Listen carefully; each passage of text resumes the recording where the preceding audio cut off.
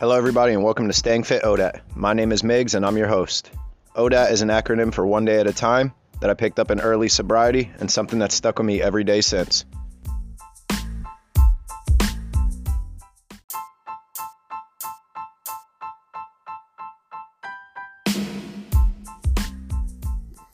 On today's episode, we're going to have David. David came from a long history of abuse in foster homes, both physically and mentally, and has managed to overcome and become a phenomenal father and husband himself. Hear how he's doing all of this, how he's staying healthy, how he's staying fit, and how he's doing everything one day at a time.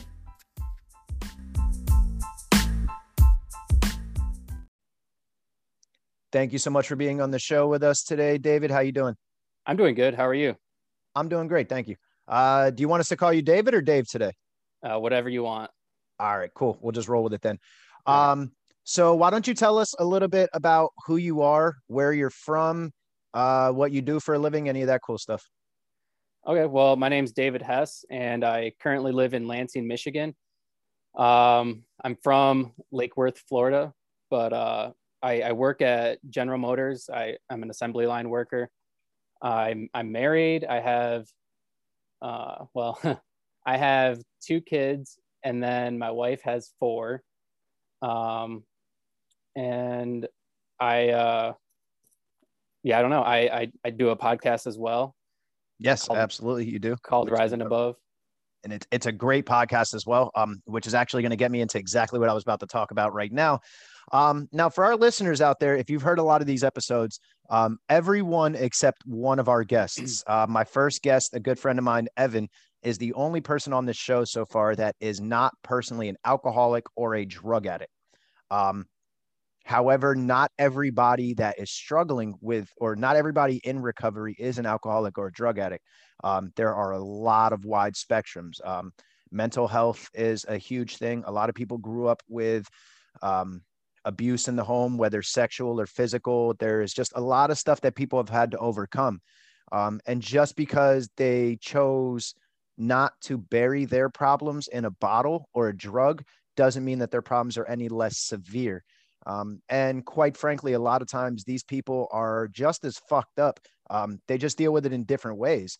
And, you know, these are the same people, and I'm not speaking for David because I haven't heard him say anything like this, but these are the same people that struggle with suicidal thoughts sometimes because of all the stuff that they had to deal with. And then, you know, you might have someone who might take their own life, who never picked up a drug or a drink because that wasn't their issue, and that's just not where they found their solace.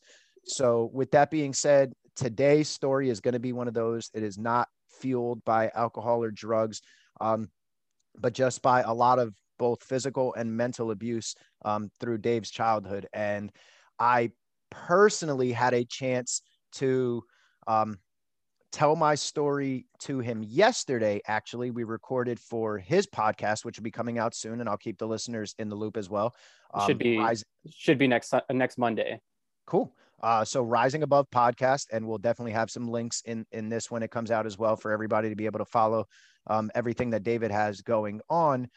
And then also after that interview yesterday, I had a chance to actually listen to his story, and man, it's powerful. It's sad, and but it's happy as well at the end, because again, I say this every episode, spoiler alert, everybody on these interviews has a way better ending. So that's the beautiful thing about this podcast is we always end the second half of the podcast on a positive note. We're talking about what you're doing to stay healthy. We're talking about what you're doing to stay fit, where your mindset is now, where your goals are. But before we get into all the fun stuff, we always have to talk about the negative stuff, because that's what people they need to hear that sometimes. And you know, a lot of times that can help our listeners identify and know that they're not the only one. And it's just a prime example of what this group is about, because it's not just about alcoholics and addicts. A lot of us are struggling with different types of recovery. So with that being said, I'm going to give the floor to you, David, because normally we would talk about a normal childhood until you pick up your first drink. But unfortunately for you, shit just starts from right away. So Right away. I'm just going to hand it over and just start telling your story, brother. All right. Well, first off, thanks for having me on your platform. I really appreciate it. Um, so for me, my life kind of started in Florida, like I had said before. I was born and raised in Florida. I lived there till I was 9 years old. But uh, my mom had met my dad at a very young age, and she was still in high school, and she got pregnant with my brother, and then a year later got pregnant with me. I believe she was 17, 16, 17 years old when she first got pregnant with him, and then 18 when she got pregnant with me. And I believe my dad was like, he was an older guy, so he was like 24. He's an illegal immigrant from Honduras, and he's an alcoholic. And he was very abusive to her. And throughout the years that they were together, there was several times where he would, beat her in front of us.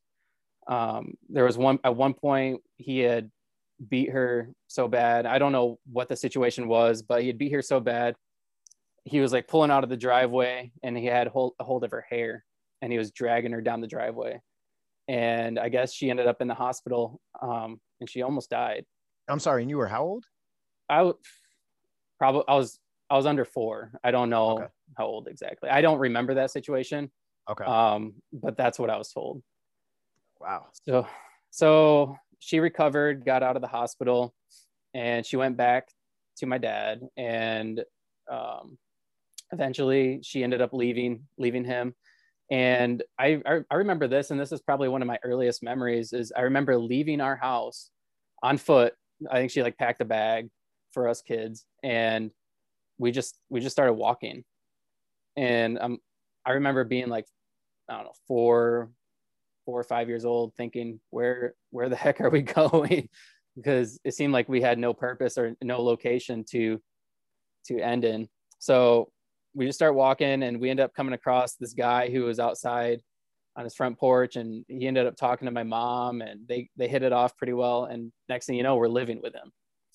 And I again remember being a young kid thinking, this is strange. Like we don't even know this guy, and we're going to be living with him. Yeah, that's pretty Well, insane. yeah, it's kind of strange. Come to find out, my mom knew him, but I think played it at the time like she didn't know him. So we move in. We're staying there with him, and he ended up he's an alcoholic as well. He was a severe alcoholic. Actually, he was extremely abusive to us kids and to my mom throughout the Now, years. does he know he's an alcoholic? Is this something he says, or is this just like you can witness the actions and it's pretty obvious? Well, I don't know if he ever said it. He's now dead, but Sorry. no, it's okay. He I just based on his I don't know if he's ever said it. I haven't talked to him really as an adult. I didn't mean to put you on the spot with that question. No, that's okay. But I mean, I just remember like on the weekends, he'd come home from work, or even on the weeknights, he'd bring home a 12 pack and it'd be gone. And on the weekends, it was just constant drink. He was constantly drinking. So throughout the years, he became abusive to us kids, and then to my mom. And it all kind of started with my brother. This is kind of where like my life kind of unraveled a little bit from at that age. I think I was 8 years old. My brother was 9. My brother Michael and I had got into a fight, and I don't remember what we were fighting about, but him and I kind of got into a hitting match. And my mom had told my stepdad to go in there and handle the situation. So he goes in there and he just starts beating on my brother from the back of his neck all the way down to his ankles. And my brother's crying and screaming, and of course he's out of school for 2 weeks because he's black and blue from the back of his neck down to his ankles. Oh my God. And yeah, and I remember going to school and his teachers asking me, where's your brother at? And I'm like, he's sick. I was told to, lie and say he's sick. So eventually a family friend was like, told my mom, if you don't report this to the police, I'm going to, and you're going to end up losing your kids. So she went and reported it, and they're like, they took pictures of my brother, and they're like, you need to get out of the house, you need to leave him, you need to go wherever you have family. And it happened to be Michigan. That's where my aunt, I had a couple aunts up here. And so we went home that night and packed up our van. They arrested our stepdad, and while he was in jail, we packed up the van and we left. And my mom had $400 to her name, and she had 4 kids, all under 10. So I was 8, my brother was 9, and my younger brother was like 4, and my sister was like 2. And I remember just, we didn't have much money, so we were just eating, like, I remember dry, hard packets of ramen noodles, like all the way up. It was the most disgusting thing ever. Oh man. But it was an experience, like I remember kind of being excited about it. We're living out of this van. Like I don't know, it was interesting. I guess as a kid, there's like a weird, this isn't that bad, this is kind of cool, when you don't realize, like, when you're not the parent that has to figure out how to provide for the children, it's right. It's different novelty. It's like, oh, cool, we're sleeping in a car. It's like, you don't realize like how below the poverty line and how bad you're struggling at that point. Exactly.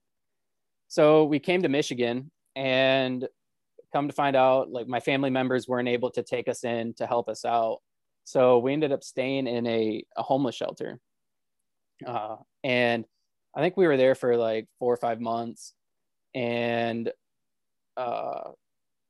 they eventually kicked us out of there because I believe my mom wasn't doing what, that she was supposed to be doing as far as like progressing her life, getting a job and whatnot. I don't really know what all the stipulations were on that, but we ended up getting kicked out of there, and then that left us homeless. So we then. And how old are you at this point? I was still 8. All right. So I just want to remind our listeners now, you are 8 years old, and we've already heard of your father physically abusing, having to be arrested, having to see that as an alcoholic, having to move to another state, having to sleep in a van, and then having to move again. And this is all before you're even 8 years old. Like, yeah. This is unbelievable. Like, kids should be, out playing with their friends, and they should be doing this and that. And by like 8 years old, you're eating dry ramen noodles and getting ready to go on your next road trip. And you don't even realize like where you're at in life at this point, because what kind of 8-year-old realizes how bad things are at this point? So I just need and want our listeners to understand, like, this is a lot of trauma for a young child. And he's not even, you can count on 2 hands how many years he's even been alive at this point. This is not okay. It's great to hear the story and to share it with other people so they know that they're not the only one, but shit like this is not okay. And if you know anybody struggling with shit like this, stand up, say something to help these kids. 100%. But yeah, keep going. Sorry. No, you're good. So we ended up getting kicked out of the homeless shelter. We go to the Red Cross. They end up sticking us in a hotel for a couple of weeks. And this was like throughout the summer. So we moved to Michigan, I believe in May of that year. And I think it was 2001 when we moved to Michigan. So it was in May, and we spent the summer in the homeless shelter. I think got kicked out in August. So like for part of August and September, we were in a hotel. Well, somebody had reported to social services that, we wouldn't have a roof over our head. We were staying in a hotel, whatever. My brother and I were going to school, so it could have been, the school that reported it. I don't know. But meanwhile, while we're staying in the hotel, my mom doesn't have a job. So she doesn't have any money other than what like the Red Cross has donated to her. And so at nighttime, the only meal we would eat was at nighttime, and we'd go to the homeless shelter downtown Lansing. And I remember I think I kind of talked about it in my podcast. I remember standing in line, looking around at all these people who are clearly homeless or have some sort of mental illness to where it puts them on the streets. And, they have the ragged clothes and just long, scraggly beards and long hair. And I just remember before beards were cool. Yeah. So so I remember, looking at them like, wow, these people have it hard. Like, I just remember thinking that in reality, they're probably looking at us like, man, it's sad that these kids are in this situation. And so, I remember doing that for a couple of weeks. And then finally one day, social services comes to our school, pulls my brother and I out of class and brings us to the principal's office. And they're, explaining to us that we're going to be going into care, and that, we're no longer going to be under the care of our mother, and she can't provide for us. And, I don't remember the whole, the whole meeting. I just remember, like, I couldn't even, like, fathom what was happening. I didn't know what my life was going to bring at that point. I just knew that life was going to be different, and I was scared, and I was crying. I remember, like, wondering if I was ever going to see my siblings again. And so, she then took us to the agency. And I also kind of talked about this in the podcast, where when we got to the agency, we're walking up to the agency, and they have these stairs. This I know exact this story. It broke my heart when I heard this. Go ahead. I'm sorry. Well, you often hear, like, foster kids talk about the black trash bags, and it's what they mean by that is all their belongings are in the black trash bags. And so when I talked about this, I didn't even really realize that that a lot of foster kids refer to that. But I remember when we got to the agency, we're walking up, and there was our black trash bags full of our clothes, and our clothes were just kind of, like, thrown all over the steps. They were trying to air them out and whatnot, because I guess there was cockroaches in them. And that was the most embarrassing. And, like, I just felt so, I guess, belittled in a sense. I don't really know the right word to use for that, but I think that's appropriate. All our personal belongings, like our underwear and whatever, was just laying out for anybody to see. On a lighter note, hopefully you knew how to wipe properly back then. They didn't have to see some skid marks on them. I hope so. But yeah, I just remember feeling so exposed. And so we go in, we meet our new foster parents, we leave with our new foster families. And I was put in the home with my younger brother, who was my half brother, and my older brother, Michael, he's my full brother. He was put in a separate foster home. And then my younger sister she was put in another separate foster home. I don't know why they did it the way they did, but I was with my younger brother, which, it's probably a good thing. And so at that point, we're in foster care, and we're going every Monday to see my mom for visits. Now, I want to stop you here for a second. When they separate a family like this, because I know nothing about the foster system. Okay. When they separate a family like this, are you remaining regular contact with your other siblings that aren't living with you? Are they providing you? Are they helping you physically see them? Or is this just like kind of like a kid in juvie detention where you're just like hoping and praying for the best and not hearing from them for months at a time? Well, I think it depends. And I think it depends a lot on the foster family and what they're willing to go to, allow kids to see each other. As far as, like, scheduled times through the agency for you to see your siblings, you have a visit every week that you would, go see your siblings, and you'd see your parents. And so you have an hour visit every single week, and that's it. But if your foster family or your adopted family wanted to make sure that you see your siblings outside of that meeting, then it's up to them to, like, arrange that, which I think that's part of the flaws in the system, is that kids need to have their siblings, especially because you have that bond, growing up. And then when you separate that can cause all kinds of depression and, anxiety and worries that, foster kids shouldn't have to worry about. Now, I also want to touch on something that you brought up in your podcast, in which I just kind of want to reiterate this again, because I know nothing about the foster system. So for our listeners, keep in mind when I say this, I'm just transferring something that I heard and just trying to help another person find an answer. So after prefacing that, I know you had some thoughts on why people are separated, why there's things, and you even, I don't want to say called out, but you even questioned and said, if there's anybody that feels differently, please reach out, and you would love to talk to them and you would love to be kind of proven wrong. Go ahead and enlighten us on what you meant by that. Well, I have a specific feeling towards the foster system, and it's based on my negative perspective of it. So it's, I guess, biased in a sense. I since then have talked to a social worker who, who works directly with foster children, and she kind of changed my mind a little bit as far as the way things work, but I still believe that there's flaws in the system, and that's what I meant by there's a lot of flaws in the system. Absolutely. And I'm glad you were at least able to get someone that was able to hear that and talk to you about that as well, because this isn't like, you're not just reading an article and you're like, oh, I'm seeing this is what's happening and this is screwed up and you're voicing your opinion. Like, you live this shit. You are separated from your own siblings. So it's not like, oh, I think this is what happened. Like, this happened to you. So you know exactly what you're talking about. This isn't some made up facade. So I'm glad that you were able, I don't know if we want to call it closure, but I'm glad you were able to at least talk to someone in that field and at least understand the situation a little bit better. It kind of sounds like that's what happened. Kind of. She just explained to me, like, it's so difficult for social workers to,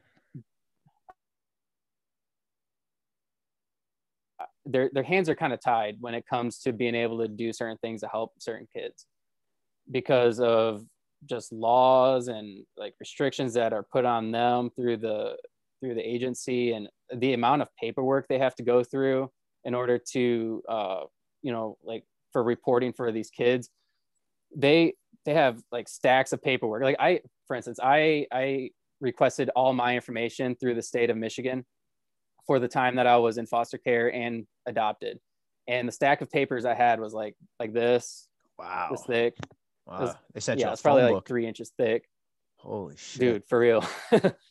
And the social workers have to type that up, and it's the most ridiculous things, like, oh, this day I called so and so, this day I called so and so, or like this day we had an appointment for this, and it's like, that's not even really relevant, but you could be using that time to help a child. And I guess paperwork isn't really, they have to have paperwork, I understand that, but yeah, because unfortunately we never know when it becomes relevant. That little phone call, talking to so-and-so, it might not seem relevant, but 2 years later, something could pop up about something that happened on that phone call.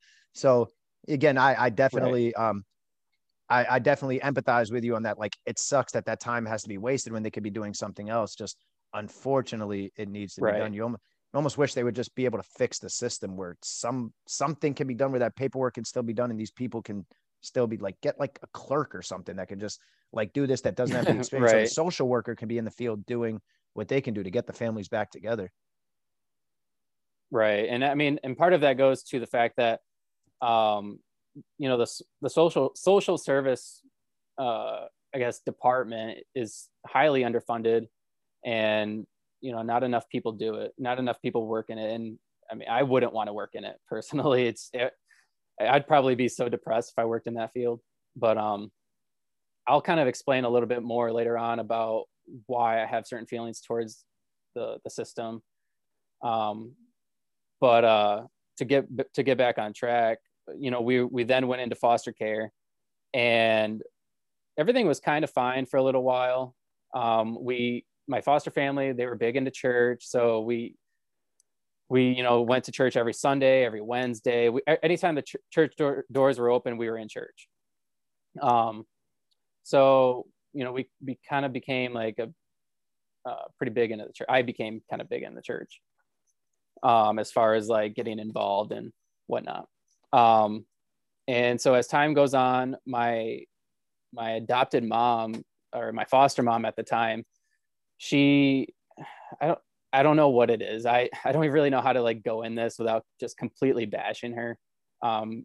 To just state it, I don't have a relationship with her today because of. I would say, unfortunately, I heard the story. I don't think there's a way to tell this without just showing it in a negative light. There's no way around it. This is how I feel. My life before I went into foster care was better than the time I was in foster care. Wow. Which is crazy. Now, keep in mind, you guys heard what he was dealing with before foster care. To have those feelings, I just kind of want you to understand where his mindset is at this point. He's dealing with abuse, living in a van, getting moved around, and that was better than foster care. Like, It just was think about better that than for a being in second, a listeners. stable home. Just think about that for a second.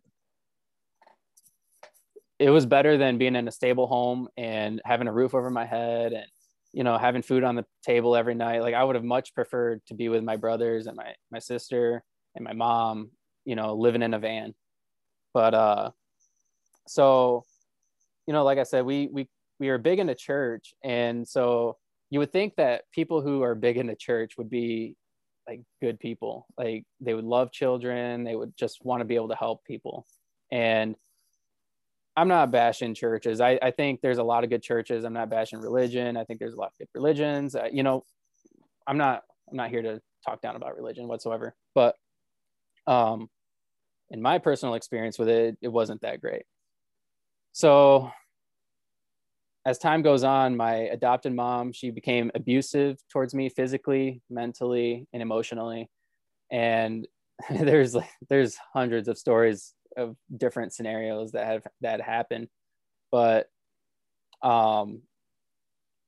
she didn't get that bad until after I was adopted. After I was adopted, I remember a specific situation where she had pulled me out of the public school, and she started homeschooling me.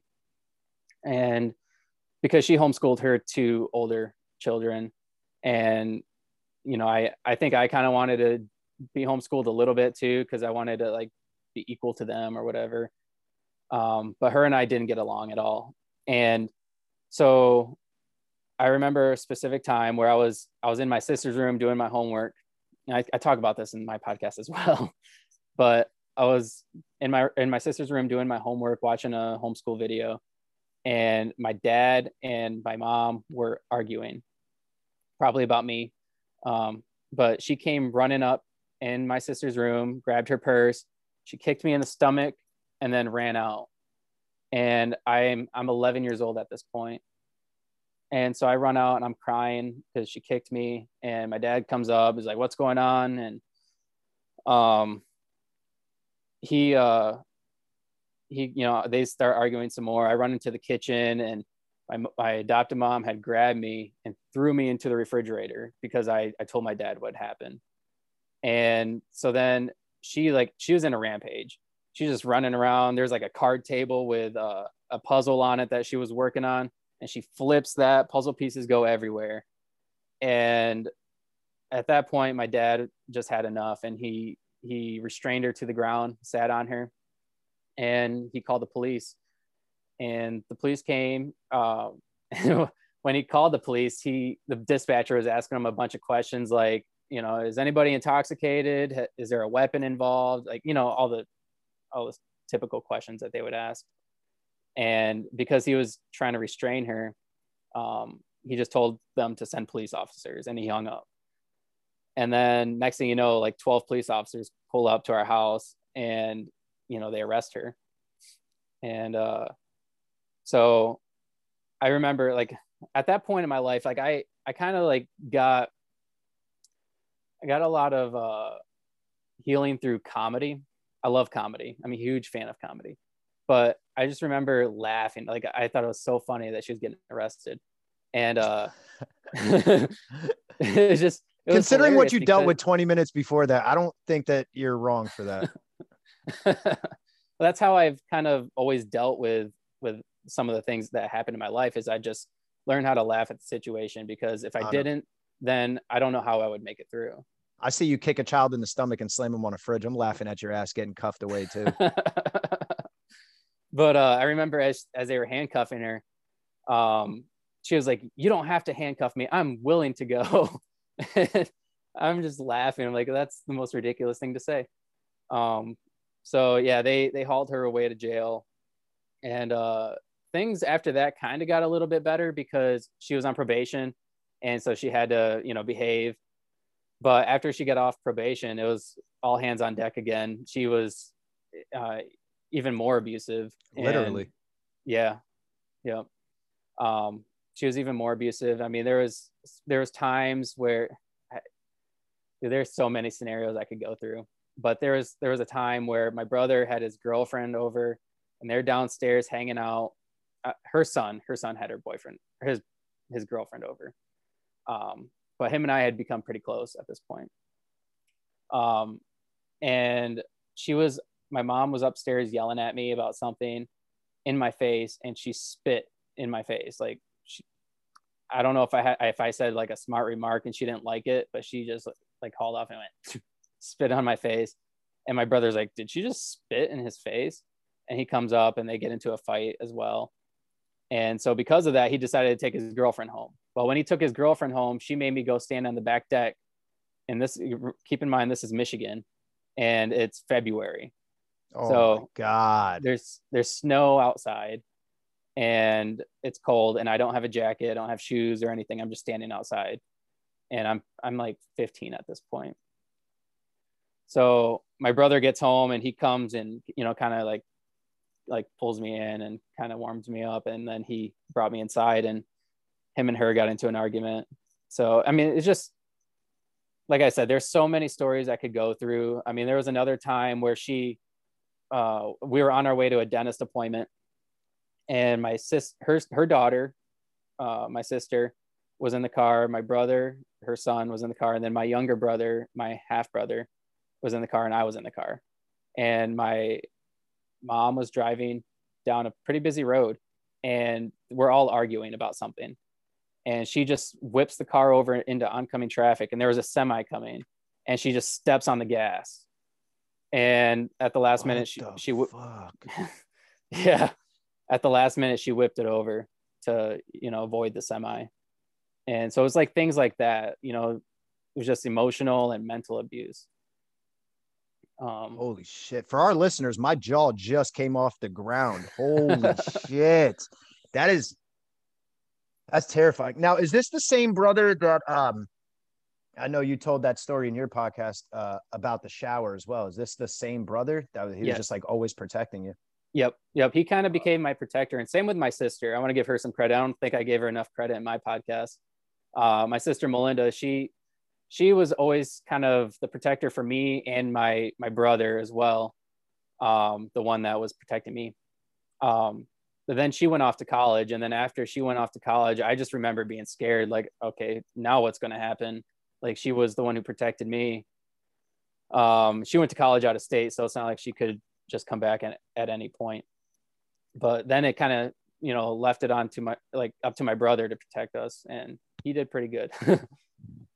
So that's good. At least you had somebody. You weren't completely alone. Because, I mean, we're hearing these stories with a slight buffer of protection. Imagine where some of these stories go if you just don't have that extra. Like, shit, to be quite frank, and I hate to put a negative spin on it, we might not be talking right now, man.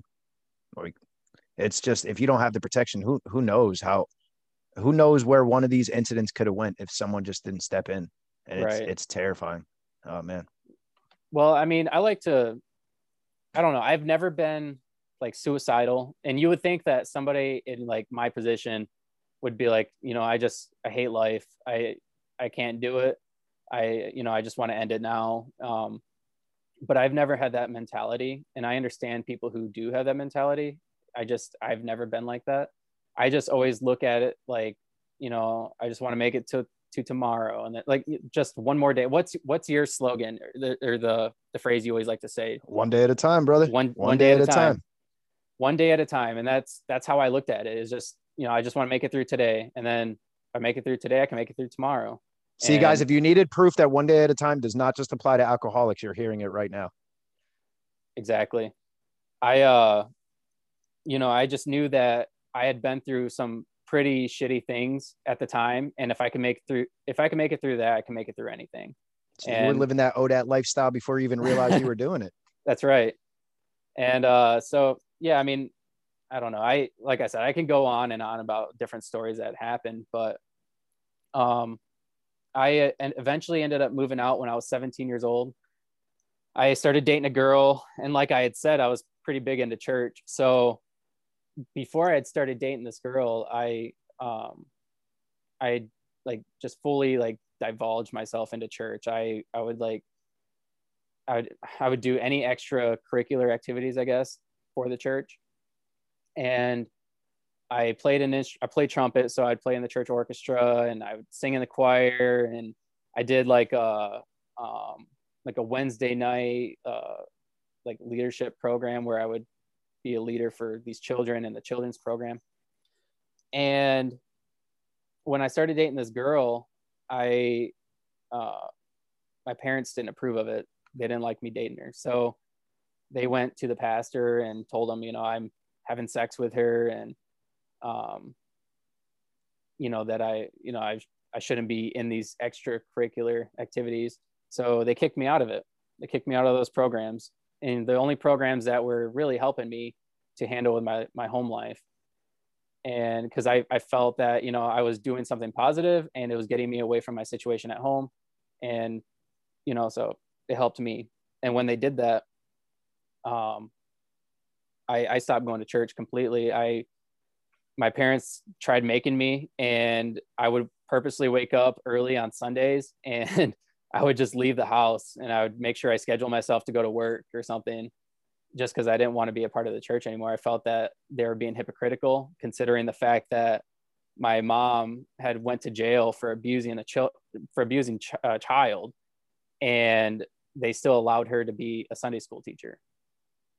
And so, and not to mention the fact that the pastor had known everything that was going on in our house, because he would come over whenever like something broke out in our house and there's a rampage going on. He would come over to try to help, settle the situation down.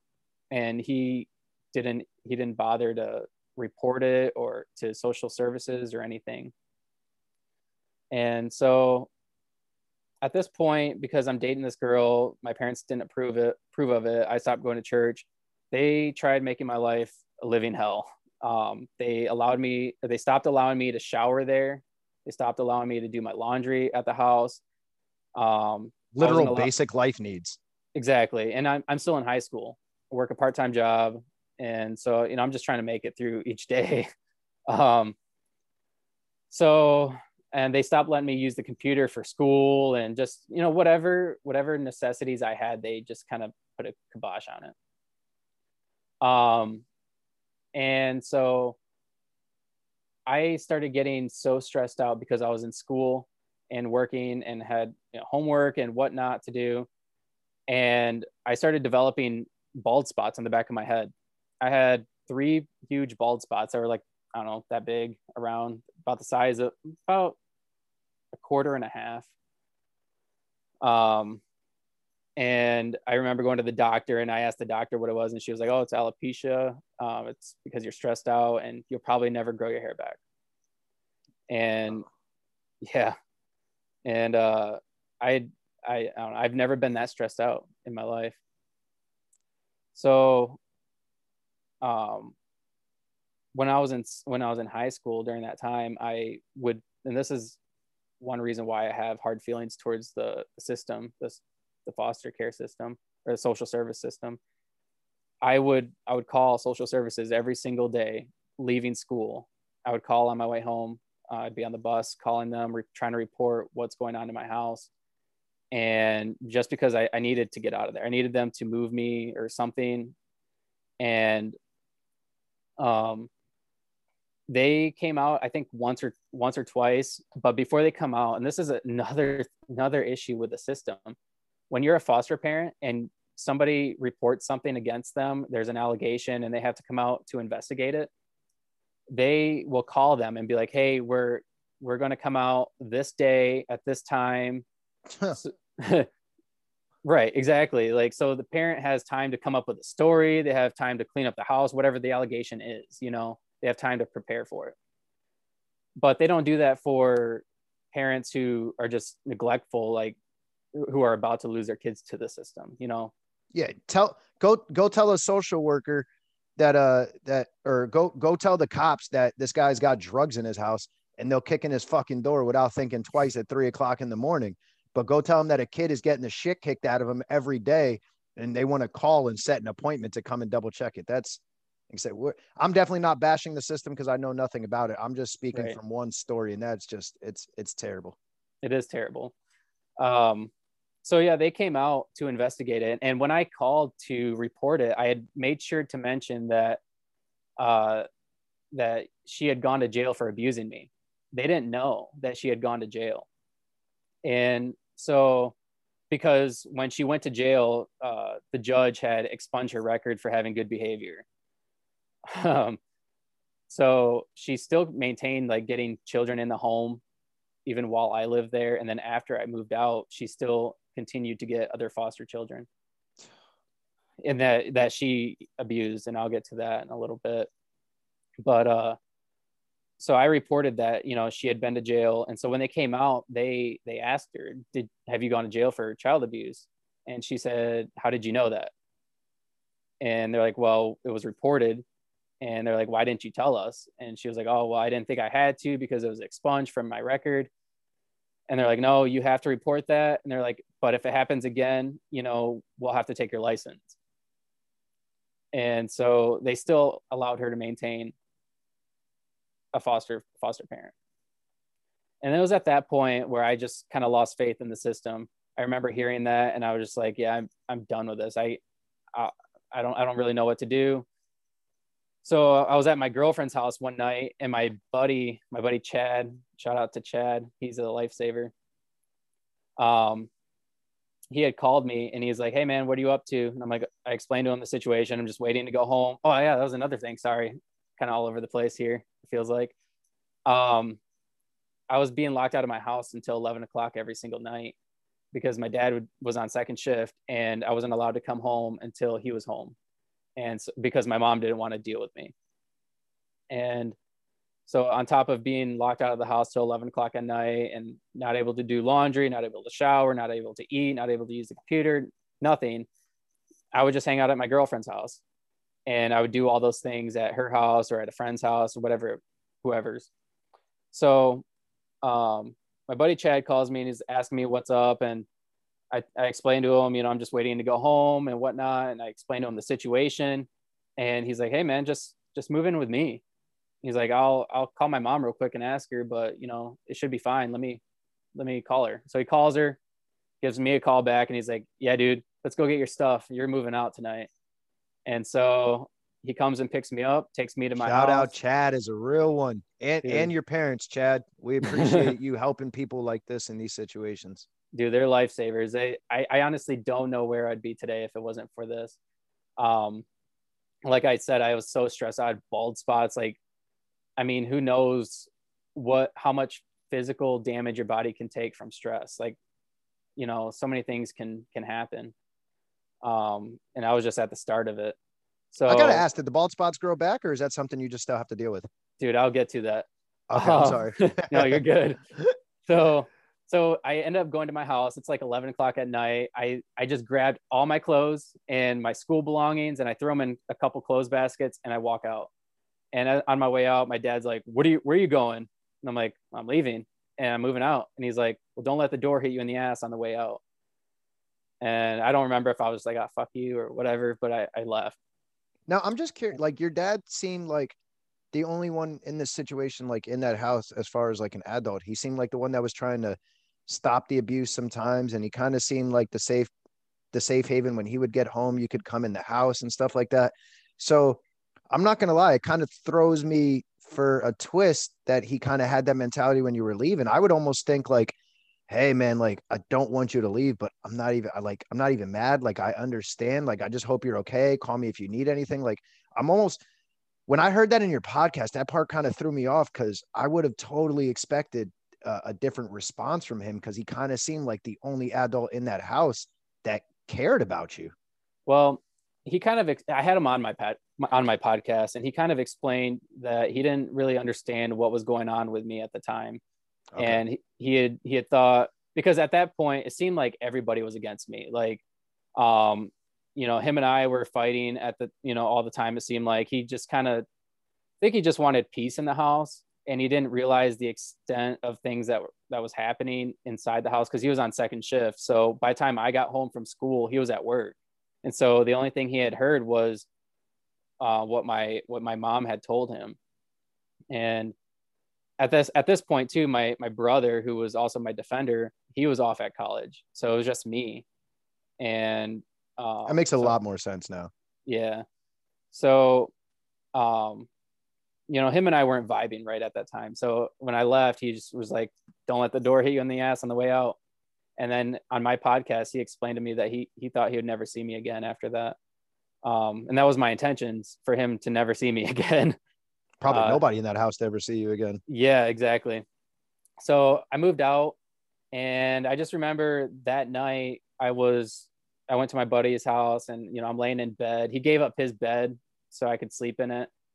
And I'm crying because I thought I had way more potential for my life. I'm like, my life is going to be like destroyed. Like I need my parents, I guess, to help me, succeed in life.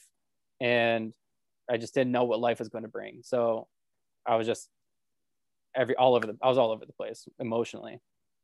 And as time goes on, like throughout the summer, I moved out in May of 2011, I believe.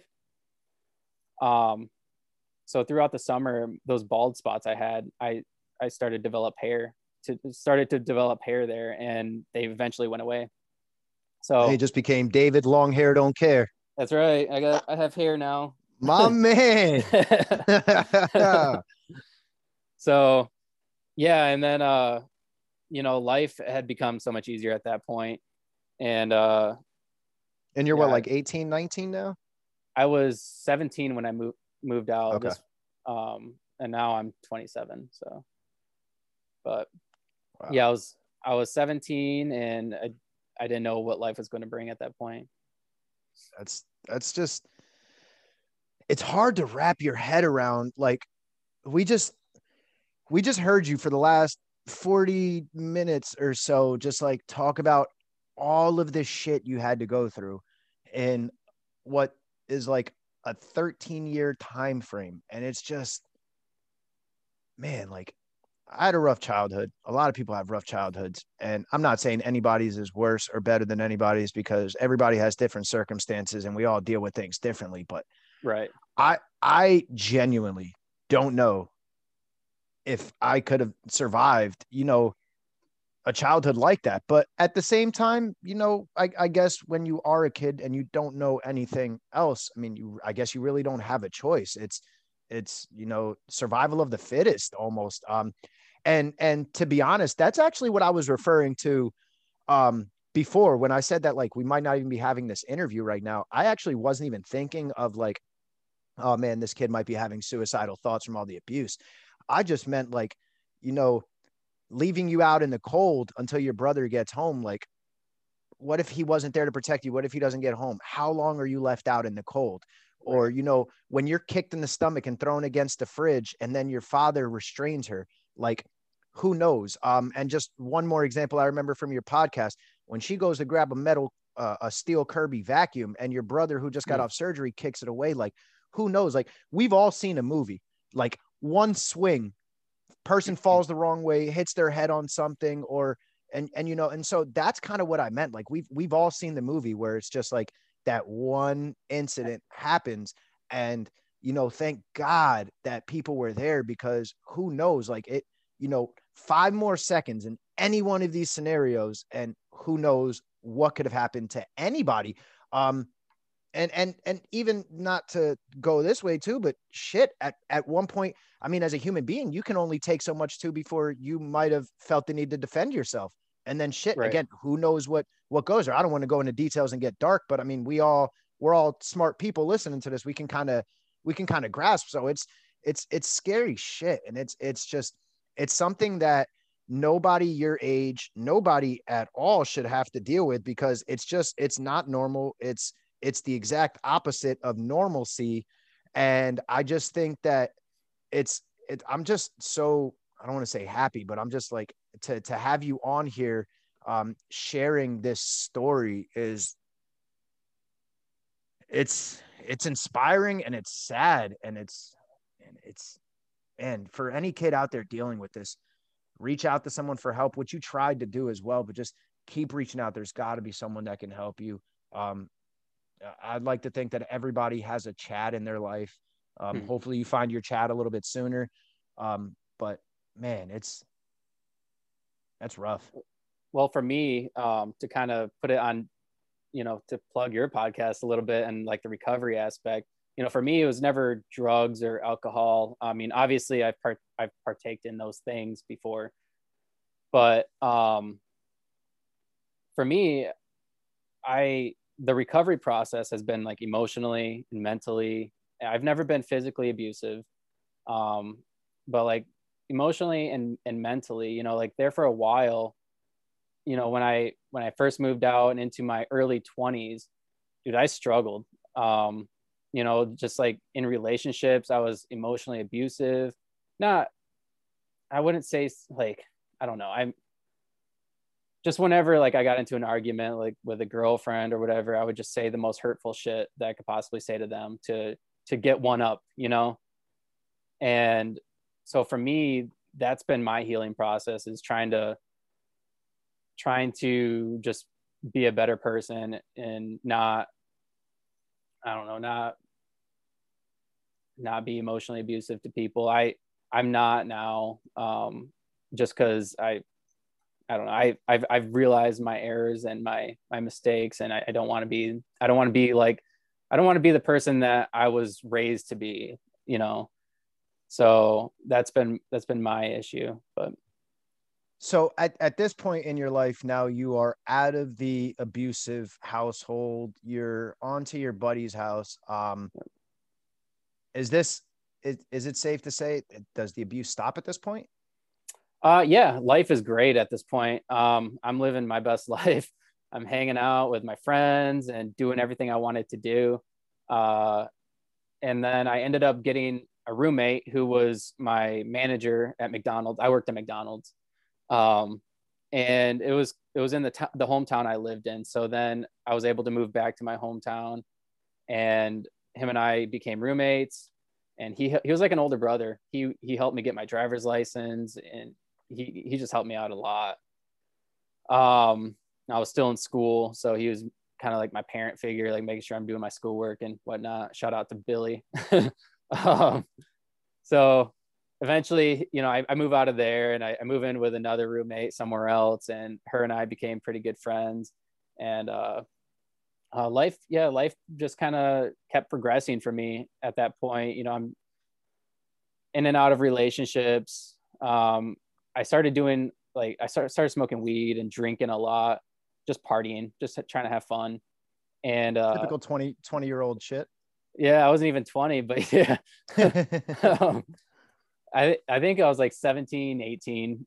I was 18 when I started partying heavily. And then I made the conscious decision that I'm hanging around people that aren't doing shit with their lives. And I don't want to be that person, because that's who my parents said I would be if I moved out. And so I made the conscious decision to stop smoking weed, stop drinking, and hanging around those people. So I just stopped. And obviously those people weren't too happy with me once I stopped hanging out with them. But at that point, I just kind of started trying to progress my life any way I could, whether it was like working at McDonald's and picking up extra shifts, or finding another job that paid just a little bit more. And eventually just kind of kept progressing to better and better jobs. And I ended up finally developing somewhat of a relationship with my adopted family again. And then my adopted dad had got me a job at General Motors, and so that kind of put me where I am today. And that job's completely changed my life. Now, before we keep going too much further into that, I wanted something you said really hit. You stopped drinking, you stopped smoking weed, and your friends pretty much stopped liking you. Yeah. And they stopped hanging out with you. I don't mean to be like rude or disrespectful towards these people, but they obviously weren't friends, Right. because this is the thing too that I learned in the meetings, in the rooms, as an alcoholic. It was huge. When you stop doing that stuff, and one of the things they tell us is people, places, and things. So you have to readdress where you're at, who you're with, and what you're doing. And when you start telling people, hey, no, I'm not going to this bar just to get drunk. No, I'm not going here. I'm not doing that. I'm not putting myself in that situation. You start to find out who your real friends are, because the real ones are going to be there and be like, oh, word, well, we don't go to the bar, but I still want to get food with you. So let's go here. Where are you comfortable going to eat? Oh, cool. We were supposed to go shoot pool. We don't got to go to the bar. This place doesn't have a bar. Let's go here. And then those other friends, and I'm throwing air quotes for our listeners right now. Those other people, they're not your friends, because they're going to be like, oh shit.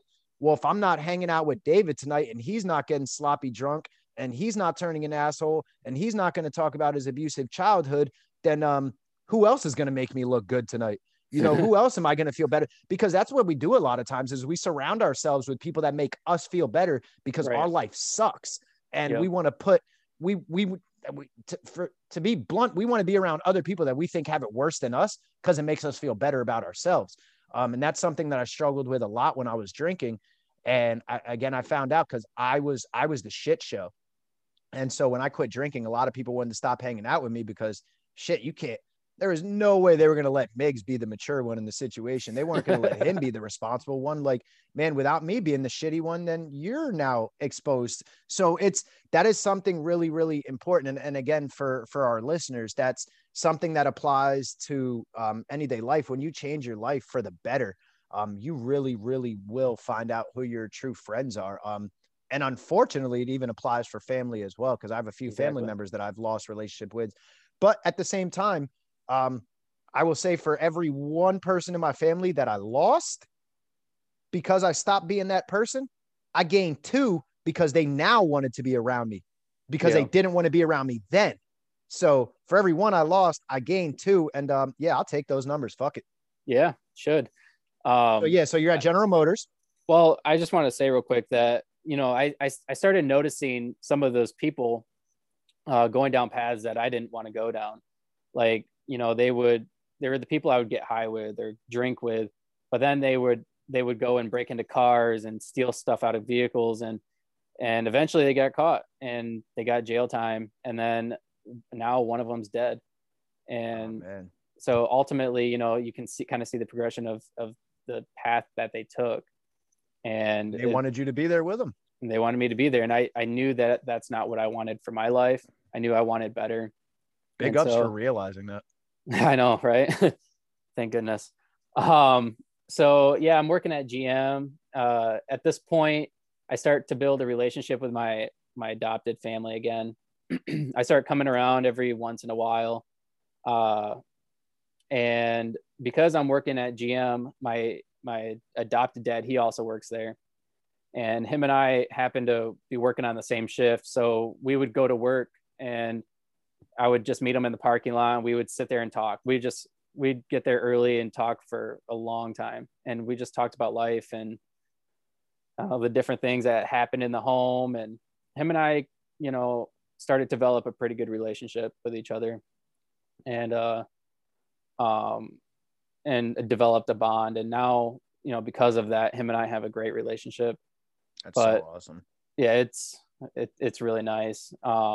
And as far as my adopted mom, her and I started to build a relationship, but then she ended up cheating on my dad, and they got divorced. And because of that, I was just like, yeah, I'm just gonna cut ties with you. You've done nothing but bad to me. So to kind of bring it back a little bit, I had said that they got other foster children, and I think they had, see here, 1, 2, 3, 4. I think they had like 4 or 5 other foster kids after I left. And one of the kids, I don't want to say any of their names on here, but one of the kids, he was an awesome little boy. I think he was probably like 5 or 6. He was the sweetest little boy, and she just broke him down so much. And after he had, you know, moved out and went to another foster home, he had tried committing suicide. Oh my fucking God. They had like a balcony, and I think he jumped off of it, and his foster dad had caught him, like was down on the ground and like caught him when he jumped. And when they investigated it and asked why he wanted to die, he had said, well, because Mrs. Hess said I would never make anything of myself. Oh my Jesus.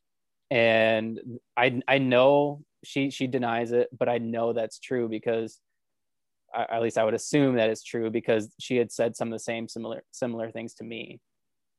I mean, it's hard to believe that it's not true when you went through everything as well. So it's hard to believe that she's saying and doing this to one or two kids and then not doing it to the other ones. It's just, right. man, and this kid is 6 years old. That is just, man, He was like young. I have a 3-year-old right now, and he's just like the most fun thing in the world. And I just, oh my God, that's how does a child even get to the point of having those thoughts? That shit It, breaks my heart, man.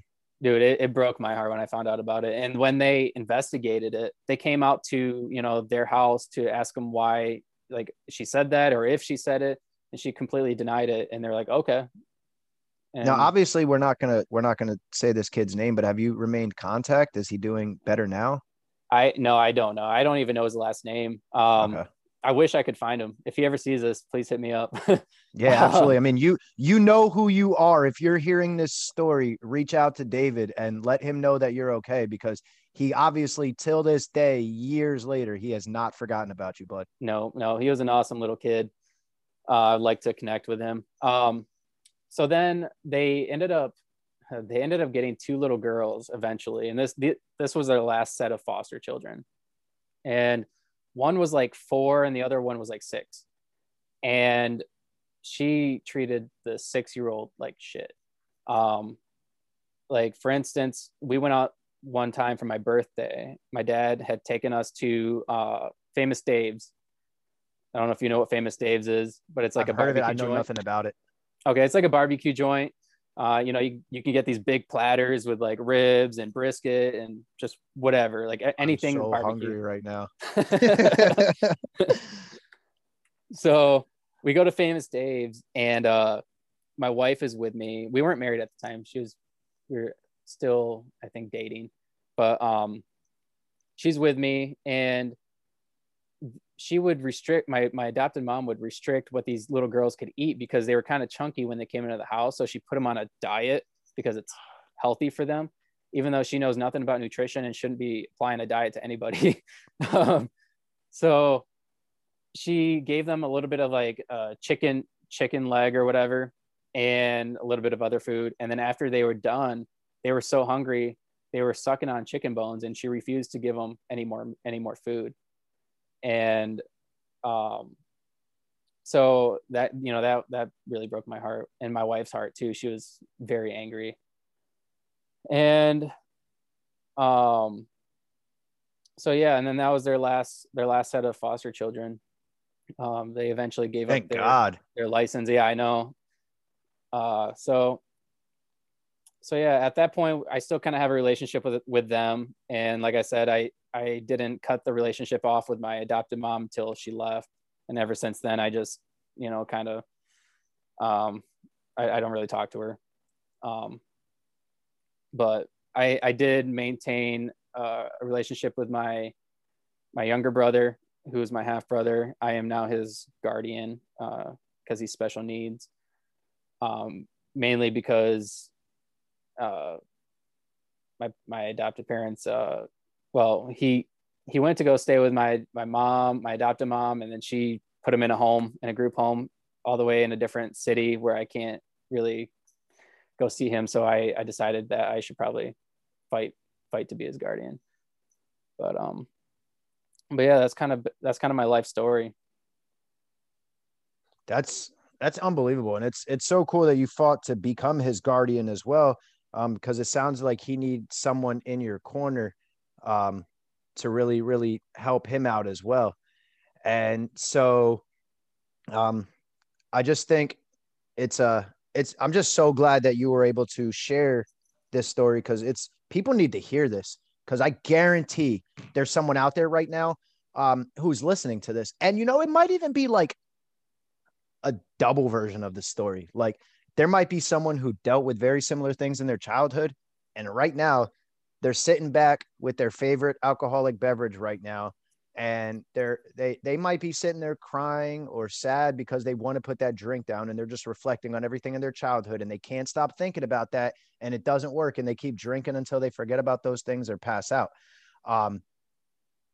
So I'm hoping that, you know, someone can hear this and be like, shit, it does get better. You know, I can get out there, I can be healthier, I can live a better lifestyle, I can do things, I can make something of myself. You know, and so, which is going to get me into the next part, because it sounds like we are now past the negative part of the story. Yep. So now we get on to my favorite part of the podcast. Every interview, we get to focus on the positive, you know, because I'm obsessed with running miles and miles and miles. I love working out. I love doing anything I can do to just be outdoors and help the community and help other people. So why don't you tell us what is Dave doing to stay healthy? What is Dave doing to stay fit? Like, where does a lot of your energy get focused now? Well, first and foremost, I think because of all the things that I have been through, I think like struggling on a daily basis is necessary. Otherwise, I'm going to go crazy. So as far as staying healthy, I like to work out. I work out. Work out. I don't know why I don't think I've ever heard anybody say the word I work out without me responding like that. I don't know. I'm 33 going on 10, guys. I'm sorry. But yeah, I like to work out. I'm pretty big into fitness. I've done a lot of 5Ks. All right. I'm obsessed with running. I need to hear numbers. What's your 5K PR? I'm by no means professional. Mine is 25:58. That is not fast. It is not fast. So don't be shy, brother. I think my fastest was like 23 or something. Oh, so you faster than me. But I was like sprinting, like, but yeah. In a 5K, you're supposed to sprint. It's like the 5K. Well, in all seriousness, for like a 5K it's so with all the distances, a lot of people actually, and specifically like distance runners, they hate the 5K because the difference is like with a marathon, like you might be out there for 3, 4, 5 hours, whatever your speed is. And you pace yourself. Your body hurts, you're cramping and it hurts. But there's just something about a 5K where like, if you're doing a 5K, like you can go out and do it recreational and you can just go jog it, have fun. But like, if you're racing a 5K, it is everything you have for 3.11 miles, you know, anywhere from 17 to 25 minutes of hell if you're a little bit of a faster runner. And it's just like, when you finish that, it's just like it's full blown pain cave. You're sore. You feel like you did leg day. Like I honestly, I can speak from experience. It takes me longer to recover, or at least one particular time, it took me longer to recover from a 5K than it did a marathon. Wow. Because my legs were so sore from just pushing everything I had. And right. Specifically, it was a hilly course. But yeah, just this last Thanksgiving, I ran a 5K and like I wasn't feeling speed for about 10 days. And when I did my last marathon, other than a little bit of tightness in my hamstring, I was out running 2 days later. It's a different kind of pain. It's different tightness and more stretching, but no, a 5Ks are brutal. But anyway, yeah, that rant is over. So what else besides 5Ks? Well, when I met my wife, I wasn't into fitness whatsoever. I met her at GM as well. So she works there. She was working out with this guy named Shane. Shout out to Shane. He's now one of my good friends. And I was like, I just remember like dating her and I'm like, man, I feel like a bitch. Like she can, she can lift all this weight. I don't lift anything. I was like scrawny fat, if you know what I mean? Like, oh yeah. I was like fat in the stomach, but just like scrawny. Oh yeah. So, you know, I was like, I want to work out too. So I was like, hey, can you hook me up with Shane? And he started personal training me. And he, at that point, had just opened up a gym. And I remember going to the gym and he'd put me on the rower. I'm like rowing and I'd fall on the ground like after each interval and just trying to cool off. and he's like looking at me like I'm just this big ass bitch. I'm like, okay. So I got pretty big into kettlebells because he kind of specializes in kettlebells. Okay. And I ended up doing a couple kettlebell competitions, and Oh wow. yeah, he trained us for those. So tell me what a kettlebell competition is. Like I go to the gym, I see a kettlebell, I have a kettlebell, and it's like Okay. I do I do swings, or I might use it for like triceps, or substitute it as a dumbbell at home because I don't have too much stuff at home. But what is a kettlebell competition? A kettlebell competition is kind of like any other weightlifting competition. You go up, you have your weight class, you have different flights. So you go up, and there might be like 6 people doing like lifting during that time, but they're all maybe doing a different lift. I think when I did a competition, I did seated chair press. So you have 2 kettlebells and you're pressing them over your head for Okay. a given amount of time, and you're going for reps. And what weight are the kettlebells? The ones I was using were 35s. And how many reps did you slam up? I honestly don't remember, but I remember I placed first place in worlds in that lift. So In worlds? in world, yeah, it's called IKFF, International Kettlebell something Foundation. So are people all flying to this particular event from all over the world, or is this like a Yep. virtual competition? Or Nope, people are flying from all over the world. People are like from Russia and like all over the United States. So let's slow down and backtrack, and because I'm gonna toot your horn for you, brother. All right. So you're at a world kettlebell competition. You're doing a seated shoulder press. For people that couldn't see, he's doing a seated shoulder press with kettlebells. Yep. People are flying all over the world, and nobody can beat David Hess.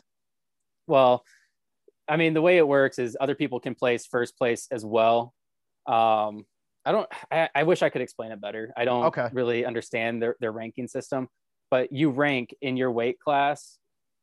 So like other people can still get that ranking as well. Okay, but you're still in your weight class though. Yeah. Yep.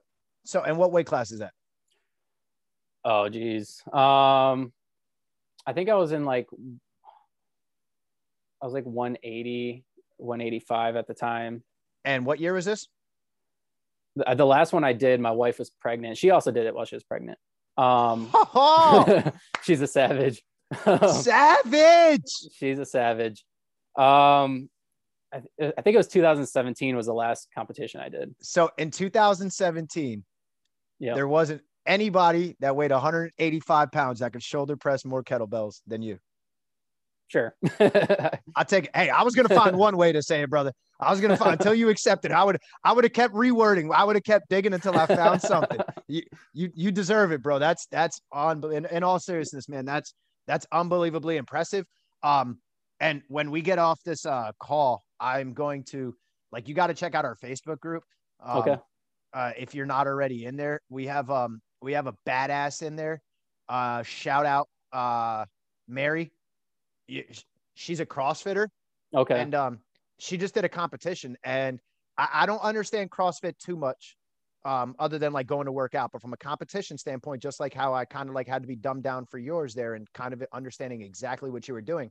Right. I don't know her weight class or her skill, but whatever she did most recently, she took first place as well. Wow. And so she's an absolute beast. So it'd be really cool to see the two of you connect, because we don't have a lot of strong people in the community. We have a lot of endurance athletes, a lot. We don't have a ton of strong people, so to speak. So it'd be really cool to get you in there and see some more people throwing some weights around this summer and whatnot. And just yeah, that'd be cool. Yeah, I love it. I love it. That's so exciting. What else are we doing in the fitness world? Well, so I kind of did that for a while. I still play around with kettlebells. I haven't really competed.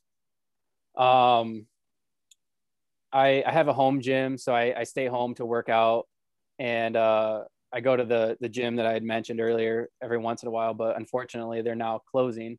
So if you want to give your boy, was that Shane's gym? Yeah, Shane. What was the name of the gym? Plug him.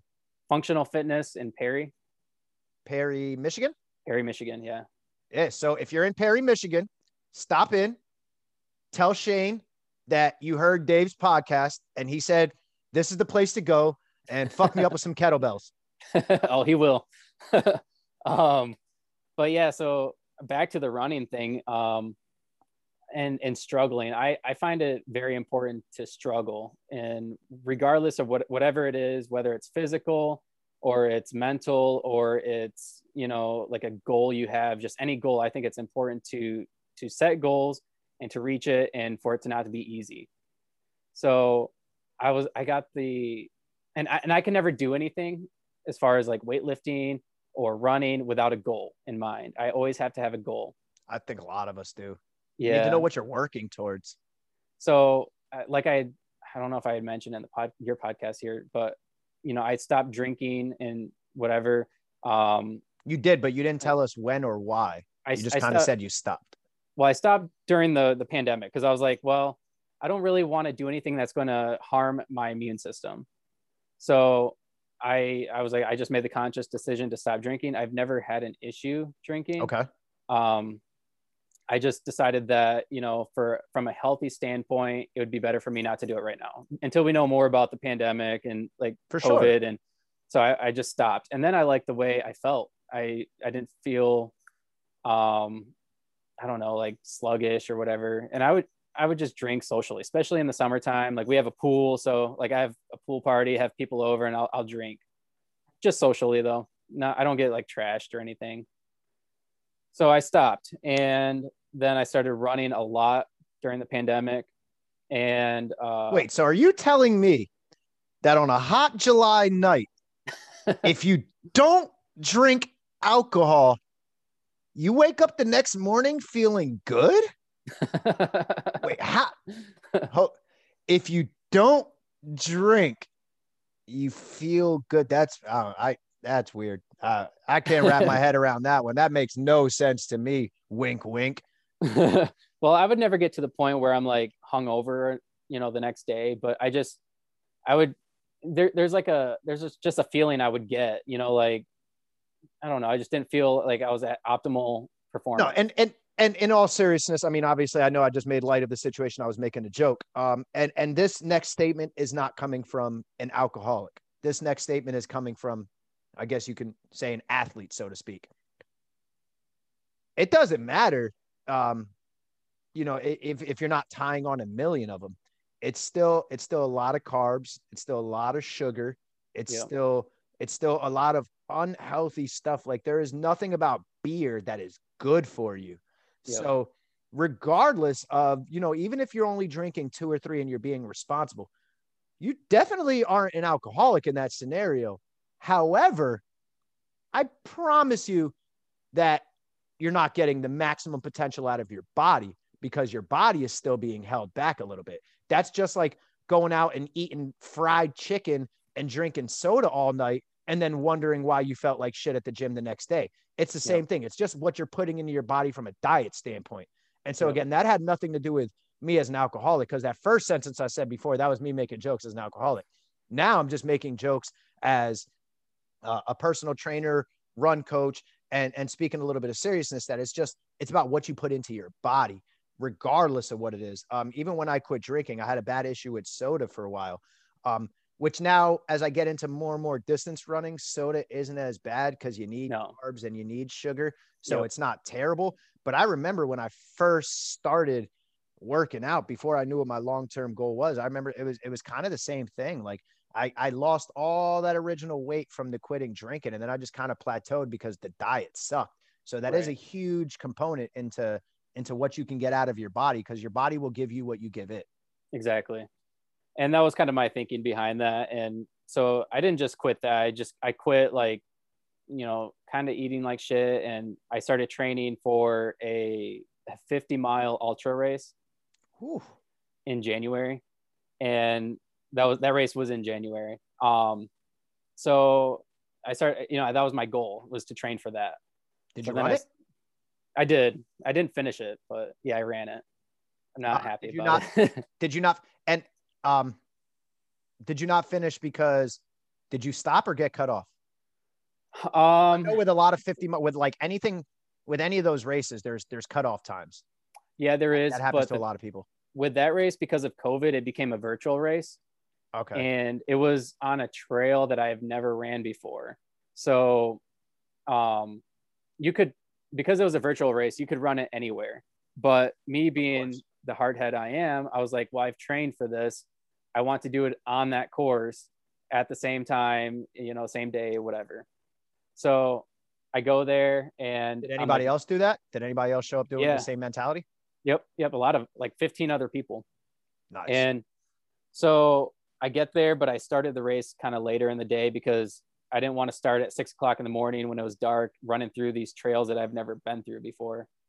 And that was a mistake on my part. So when at the end of the day, it was dark out. I didn't have my headlamp with me. And the only light I had was a flashlight on my phone. So I was like, I need to call this a day. Like I'm going to fall down it was like cliffs. I couldn't see the trail. So I decided to end it. And I made it 38 miles. So to just call it what it is, it sounds like you trained properly, but prepared poorly. Maybe is that a good way to put it? Maybe. Yeah, I wasn't fully prepared. And I think, but you know what? Now you learn things. So now next time you go out, you might start at a time more appropriate. I don't know if you had any issues with like chafing or your clothing or anything, but you might readdress that or nutrition. I mean, it sounds like you're definitely going to have a headlamp next time. So it sounds like, and those are some of those things that we do. Like we're just training, we're training. And there's a lot of things that we don't factor in, prior to race day. We just think, all right, cool. Like I'm doing this. And I think a lot of it stems from, as a marathon runner specifically. And I assume it probably is the same thing for ultra. Like when you're training for a marathon, your longest run is anywhere from 18 to 22 miles. You never actually run that extra. You don't go beyond 22 miles until race day. You train your body to be able to do that. Now, I can't speak for an ultra plan, but I would assume for, a 50-mile race, you're probably not running more than 25 or 30 miles at any given point. So when you step out there at that day, you're in uncharted territory. So you might be trained properly for it, but maybe you didn't realize, shit, I'm not good with this. This shirt is only good to be on me for 3 hours because of the fabric, or, you didn't factor, shit, I'm still going to be out there 18 hours later. It's going to be dark. So it's really cool because you learn and you can come back. You definitely don't seem like the kind of guy who's going to give up. Cause you don't, and I'm going to use your own words Not against you. You don't seem like a little bitch to me.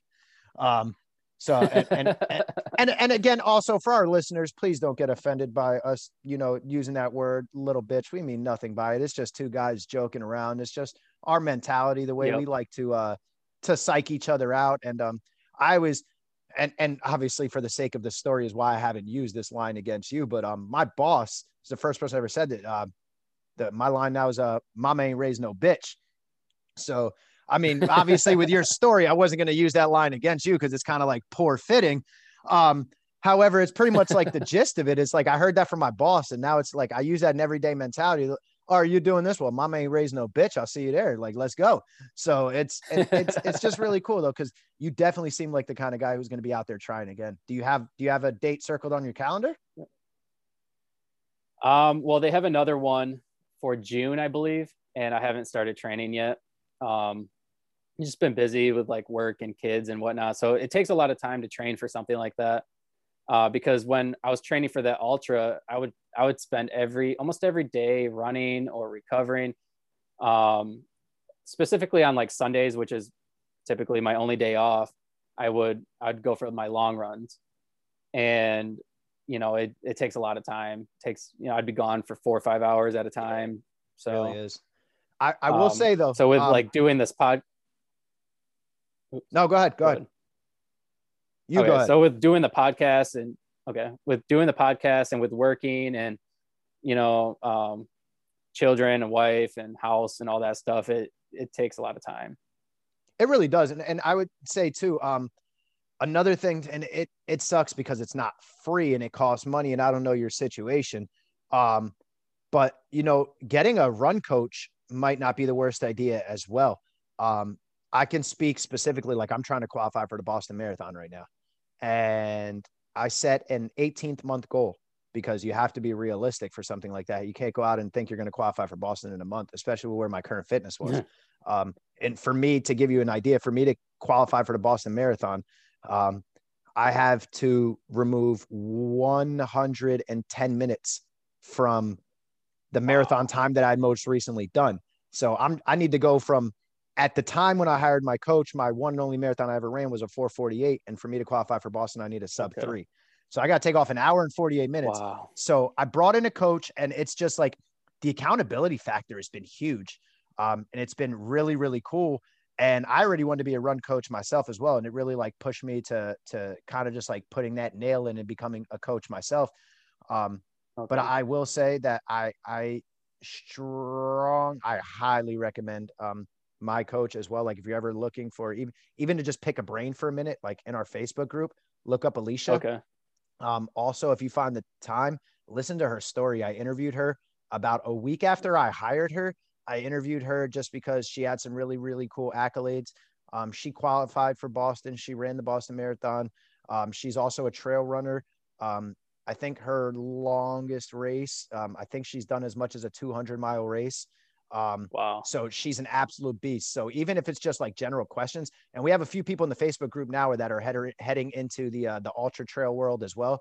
Like a personal, really, really good friend of mine just completed his first 50, and he's training for his next one as well. So there's a lot of really cool inspiration out there. And then at the same time, you got people sharing their experience, strength, and hope. So it's really cool because you could be like, hey, I'm Dave. I've struggled with this, and now here's where I'm at. And then I shit the bed in this last 50 attempt. So yeah, let me see what I need to do. And it's really cool for the accountability. So I highly suggest, I think you'll find a lot of cool stuff in there. And yeah, there's such beasts in there. And like I said, the majority of the community is runners.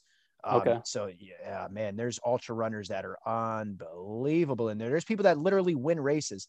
I'm not just talking about like win age groups. Like my coach won a race just a few months ago, like first place of everybody. So there's a lot to gain there. And I'm not just saying that just to go like hire her and spend money, but just like even just pick the brains of a few people, just get some pointers, get some ideas. You never know. It might just take you to the next level, but it sounds like you have unbelievable potential, and you definitely don't have that quitter mentality in you, because you wouldn't be here right now. Like even reflecting back on your childhood, everything you went through just screamed like, I'm not going to quit. I'm not going to give up. I'm not going to give up. Like, just get me till tomorrow, get me till tomorrow, get me till tomorrow.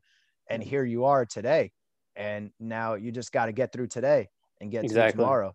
And it's just unbelievable, man. Your story is just so inspiring. So inspiring. It's so cool. And it's funny. When you interviewed me yesterday, you said that was your longest podcast episode. And I'm looking at the time right now, and considering we have at least another 5 to 10 minutes, at least. With that being said, like this is going to end up being my longest episode. So that's really cool. A fair trade. And with that being said, I think it's cool for our listeners to know too, that Dave and I have got to learn a lot about each other in the last 2 days. Yesterday, he heard me talk for 2 hours and tell my story. Today, I get to hear him tell his story. So in the last 24 hours, we've spent almost 4 hours just swapping stories and just talking in like this interview style format, because his podcast is exactly the same. Just kind of ask a question, let me tell my story, pop in when you need to interject or ask something else or lead and direct. And so it's kind of the same thing, just flip flop on the other side of the camera. But it's really, really cool. Which is going to segue into right now. We call this the plug moment. So plug the shit out of yourself, everything you have on social media, spell things, make sure our listeners can find you. Okay, awesome. Well, first and foremost, I have a podcast called Rising Above, and that can be found on Apple, Spotify, YouTube. It's on Anchor. I mean, it's on any major social or podcast streaming site. Social media, my Instagram is Dave, DAVE _ Hess, HESS 27. So give that a follow. And Facebook, I can be found on Facebook as well. David Hess. And I don't really know how to plug that one. Yeah, I mean, I think you just did. It's just say your name. Make people exactly. add a friend request if they want to. And then I have a Rise and Above Facebook group. So give that a like and a follow. Oh, for sure. I don't think I knew about that. Yep. I can send you an invite. Yeah, for sure. I'll send you an invite to the Facebook, to the Staying Fit ODAT page as well. Okay, great. And yeah, that's pretty much it. Rise and Above on YouTube. That's I typically, if I do an in-person podcast, that goes on there. If I do like an interview such as yours, that goes on there. So, oh, cool. Email is riseandabove@gmail.com. So that's it. That's it. All right. So at this point, for all of our listeners, give us a few nuggets. Something that somebody who might be dealing with childhood trauma, what would you tell if you right now, knowing everything you know, could go back and talk to 4-year-old David, 8-year-old David, 12-year-old David, 16-year-old David, what would you say to him? That's a good question. I've never thought about it like that. I would say to not give up. And that's a pretty cliche thing to say, but when you're going through something as difficult as what I went through, or like what, your life was like, or, there's so many other stories where people's lives are in shambles and they just want to give up. They want to take the easy road. Most people seek the easy road. And I would always say to not seek the easy road. Find what works for you and what will help you, and seek that out, and to not give up. And I would also say, for someone who was in like the situation I was in, for, a child who's in an abusive situation, sexually, mentally, physically, whatever it is, to always reach out to somebody. And whether it's like a friend or a family member, you go to the police if you have to, just tell somebody who is able to help you.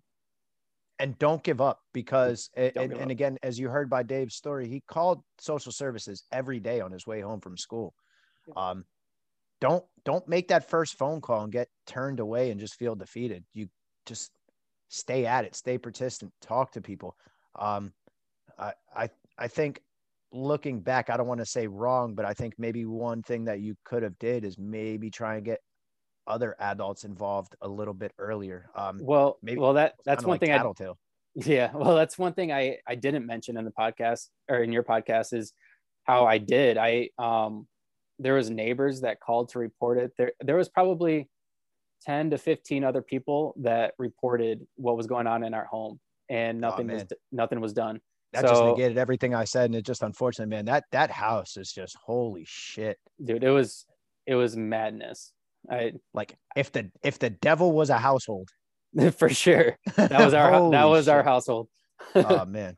And also, on a lighter note, is there anywhere to work in Michigan that isn't fast food or like building cars?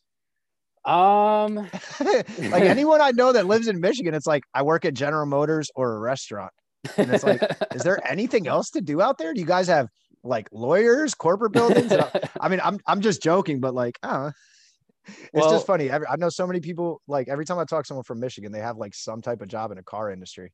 Well, I mean, the car industry is huge in Michigan, considering, Detroit is, the home of the auto industry for GM, Chrysler, and Ford. But yeah, I mean, there's lots of things to do here. Definitely not go to a Lions game. Definitely not. Definitely not. Oh man. But on a serious, it was so much fun having you on here, Dave, just chopping it up, talking to you. This was so cool. Just so down to earth. You're so raw, brother. It's just so real. And it's just, this is deep shit. And I know our listeners are going to get a lot of value out of this episode for sure. Especially because I know 100% we have listeners that are not alcoholics and that are not drug addicts. They've reached out to me just to tell me flat out, like, we have runners that are just like, dude, I don't have a problem with alcohol at all. And to be honest, you know, I drink recreationally because, you know, whatever, not that Yeah. they have to explain themselves to me, but I just love what you're doing. And I love the podcast, and I just love hearing these comeback stories because it's just so cool hearing people turn their life around.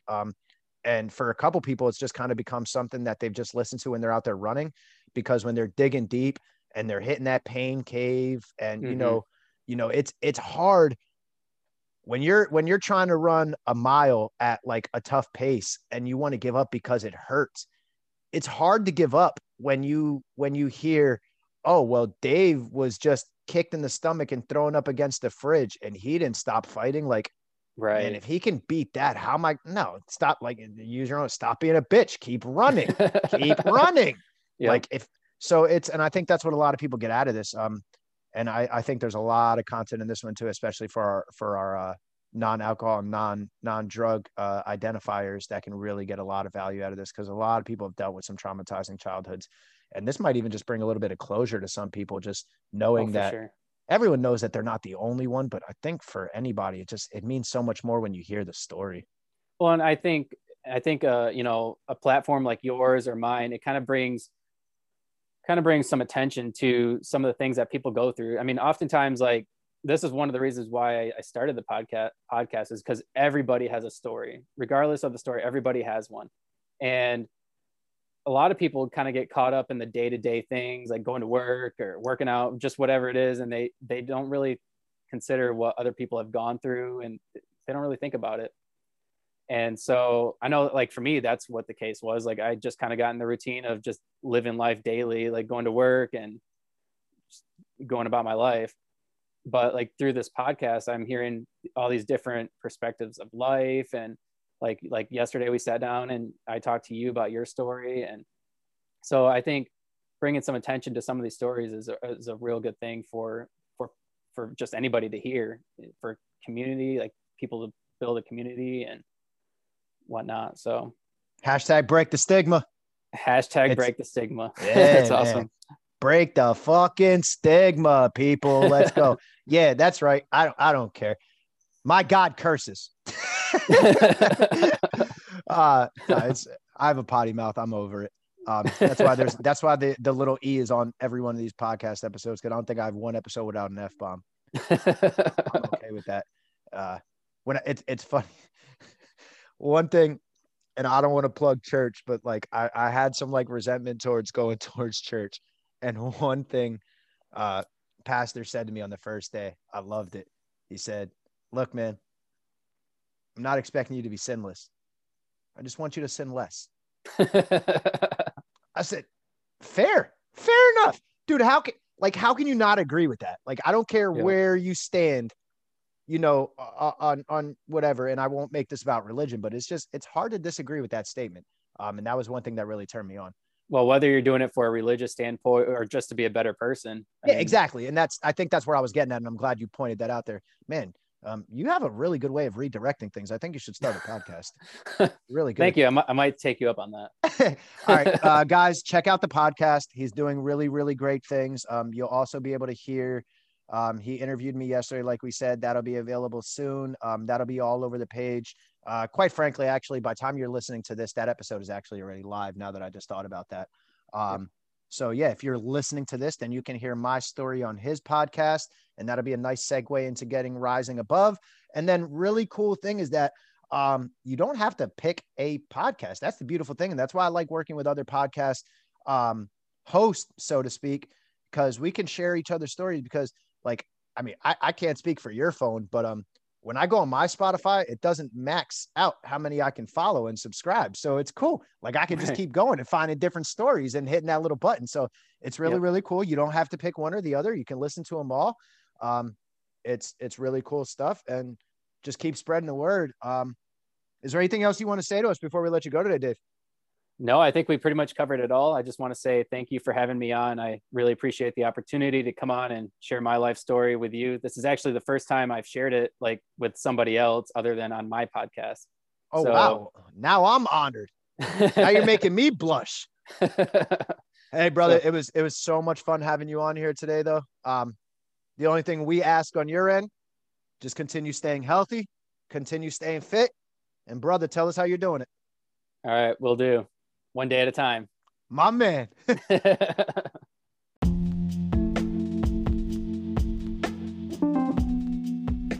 Thank you for tuning into this episode of Staying Fit ODAT. If you yourself identify as someone in recovery, whether it be from alcoholism, substance abuse, anxiety, depression, or any other type of mental health issue, then please join the group on Facebook at Staying Fit ODAAT, 3 different words. If you do not identify as someone in recovery, but you like everything we have going on and you want to continue staying in the loop with everything, then please follow us on Instagram at Staying Fit ODAAT. You can also email us with any questions, comments, or concerns at stayingfitodaat@gmail.com. Until next time, just know you're loved, continue staying healthy, continue staying fit, and please keep doing this one day at a time.